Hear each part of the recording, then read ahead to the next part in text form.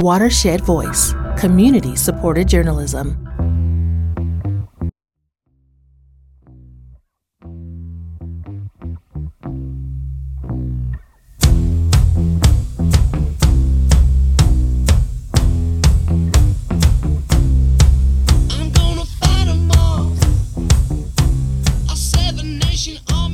All right, everybody, welcome back to the Spartans, Wolverines, and Beards podcast.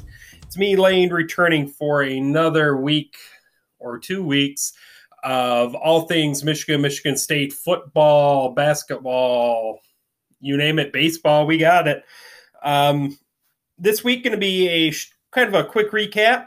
Going to do a quick recap of Michigan State, Michigan football, Detroit Lions, do a high school football preview. I'm just going to lay out then the next couple podcasts for you guys, and we'll go from there. So before I really dive into too much of the nitty gritty here, guys, thank you again for listening to me ramble for another week. If you have not, make sure you check us out on all of your social media platforms. Make sure you like the video. Sorry. Subscribe to us on all of your favorite podcasting streaming sites and like the podcast. See what I did there?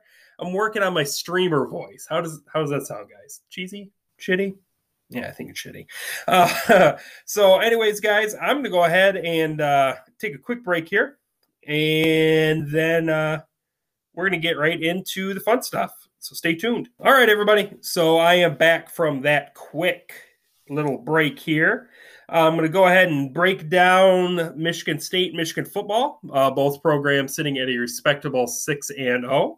I believe Michigan State is now bowl eligible, which that is great. Michigan this week, or is on a bye week, so next week they will play Northwestern. We'll see what Michigan has got against them. I don't think it'll be very hard for them. Michigan's defense looks extremely stout this season. And then we go into Hate Week. Hard to believe that we're in mid-October and Hate Week is 2 weeks away. So kind of crazy, guys, but we'll cross that bridge when it comes to it. I really want to talk about Michigan State being 6-0, which is kind of a surprise here. And more than anything, Wake Forest transfer Kenneth Walker kind of towards the top of the Heisman race right now, which is honestly pretty surprising. I don't think anyone from Michigan State fandom would have said Michigan State would have a Heisman candidate this season, but here we are. This would be their first ever Heisman winner if he continues. Just going to break down Kenneth Walker's stats right now. He is rushing for 7.9 yards a carry versus, and this is in conference. 558 yards, 71 rushing attempts, 5 touchdowns for the season, though. He is, let me see here, 7.1 yards carry, 9 TDs. Longest was a 94-yarder, which he broke off against the Rutgers Red, whatever the hell. 4 receptions, 30 yards, 1 TD. So Kenneth Walker's really is what's making Michigan State's offense go. It's going to be very interesting to see what they do against IU. IU's Indiana University this weekend has got a pretty decent run defense. And they've been able, like, teams try to load the box, and then you got Jaden Reed and Jalen Naylor on the outside, and those two are just home run hitters. So Michigan State looks they look pretty good this year. Dare I say that? It's going to be interesting to see what happens here with Michigan, Michigan State. Both are, in my opinion, are very similar programs. Both are heavily reliant on the rushing attack. Michigan has more of a 1-2 with Haskins and Corum, and it's really the Kenneth Walker show for Michigan State with Elijah Collins, Connor Hayward in there a little bit, but not nearly like Michigan. I think this year, if State can win out or beat IU and Michigan can beat Northwestern, which they should, I think this year's Hate Week could be one for the ages. State's sitting at 10 right now in the rankings. Michigan's at 8. So, I mean, this could have some big implications for both programs this season. It could be. I mean, could we be looking at one of those two teams making the playoff this year? Iowa sitting at number 2. I mean, the Big Ten right now looks absolutely stacked. So we'll see where we go from there. I'm not going to get too much more into it because I really want to break that all down during Hate Week. Might have a special guest. We'll see, but we'll go from there. So with that, guys, I'm just going to roll right into the Lions. What is there to say about this Lions team sitting at 0-5 right now? Lost another heartbreaker to the Minnesota Vikings on a last-second field goal. 2 weeks prior, they lost NFL record-long field goal, 66 yards from Justin Tucker. Hits a bottom crossbar, bounces in. I mean, the Lions have been in every game except for one, and that was the Green Bay game. It's remarkable to see what Dan Campbell's getting out of the talent he has. I've been somebody that's kind of been a Jared Goff defender, and I'll eat crow on this one. He's definitely not what we want him to be. He's a bridge QB. It's going to be interesting in the draft coming up this year. You've got Malik Willis, who looks like he might be the number 1 QB taken, maybe Desmond Ridder, Matt Corral out of Ole Miss. He's kind of up there. One of those 3, I think, will be wearing Honolulu blue in April. But I'm interested to see what happens because the Rams are continuing to do well, and that only hurts the Lions' draft chances.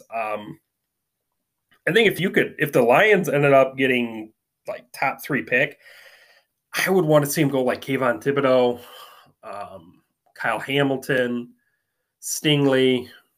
I would give Malik a look there. Malik Willis from Liberty. The problem is that he's a project. The athleticism's off the charts. He seems to me maybe like Lamar with maybe a better arm. That would be fair to say, but Lamar is absolutely shredding. So I think if you could get a Malik Willis in this Lions offense, this Anthony Lynn offense, the RPO would be just a nightmare for teams to play against. With DeAndre Swift, Jamal Williams, you throw in Willis, and then maybe get some athletes on the outside as the receiver. I mean, you got TJ Hawkinson, who's an absolute stud.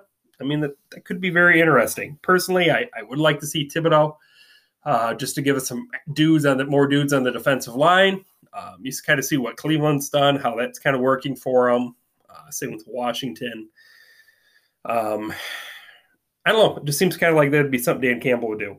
Speaking of Dan Campbell, this past week in his press conference, actually got pretty choked up after the game. He's heartbroken for his team, his players, his city. It's kind of funny with a sports commentator whose name rhymes with cow turd. Over the summer, they were making fun of Dan Campbell, saying about eating kneecaps and all this, and that he's a joke and he's horrible. And they said like Brian Flores was the beacon for success, and the Dolphins are 1-4. And it's ironic to me that now they're buying into this team, this energy. Because we as Lions fans, faithful, we've seen this for a while now. And we saw this when Campbell was hired. And then just every little thing they've been doing as we've progressed, how players are buying in, coaches are buying in. I think this is the guy, and I think this is the administration that's going to turn the Lions around. This year's draft is absolutely crucial to do that, though. Like I've said before, if we're going to take a quarterback, make sure it's the right quarterback. Could it be Malik Willis? Could it be Desmond Ridder? Could it be Matt Corral? We don't know. But I really love what Campbell's selling, and I think the national media is starting to pick up on that as well. It's just sad it took them too long. But the Lions this week play against Cincinnati, and then the following weekend, let me look here, guys. Just a second. Bear with me. I think the Lions, is it the Rams? So it's Bengals this weekend. Yeah, and then it's Stafford They reunite with Stafford on the 24th. I would absolutely love for the Lions to win that one. I'm not holding my breath, but that would be something if that happened. But we'll see, guys. We'll go on from there. I think I'm just going to keep this all rolling. I'm just going to go over some high school football. Centerville, my game of the week a couple weeks ago, ended up winning that one. I think it was like 35-18, something like that. So Centerville continues to roll. White Pigeon continues to look strong. Just Centerville kind of continues to be the bane of their existence in local football. But this week, I'm going to actually preview Climax Scots coming down to Colon. Colon coming off a huge 55-0 win against Athens. Magi are 6-1, 3-1 division play, and they play against Climax Scots, who's 4-2. Usually a big game for both of them. Usually a pretty good rivalry game. I think it's going to be a good one. It's going to be interesting to see what Justin Wicke does for Colon. He seems to be the end-all, be-all for that offense, throwing the ball, running the ball, you name it, he does it. It'll be interesting. I'll just put it lightly. It's going to be interesting to see what Colon can do. This is a very good team, very stout program all around, and Climax Scots, it's no slouch either. So I like it. But yeah, I think that's it for high school football. Like I said, it's going to be a quick one this week, guys. Upcoming, I'm going to be doing an NBA preview, going to release that next week. And then it's Hate Week, which is hard to believe. So we'll be having that one coming up in 2 weeks. Hopefully have a special guest on for that. But again, guys, thank you for listening to me ramble for a little bit. I know it's kind of compressed, a little quick. But there just really isn't that much to talk about right now. And with me doing the NBA preview, I want to dedicate a lot of time to that. So you'll hear that one next week. But again, guys, like I said, thank you.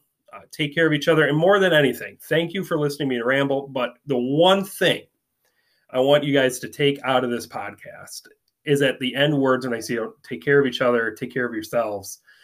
I think more than anything, you need to tell somebody out there that if you love them, tell them.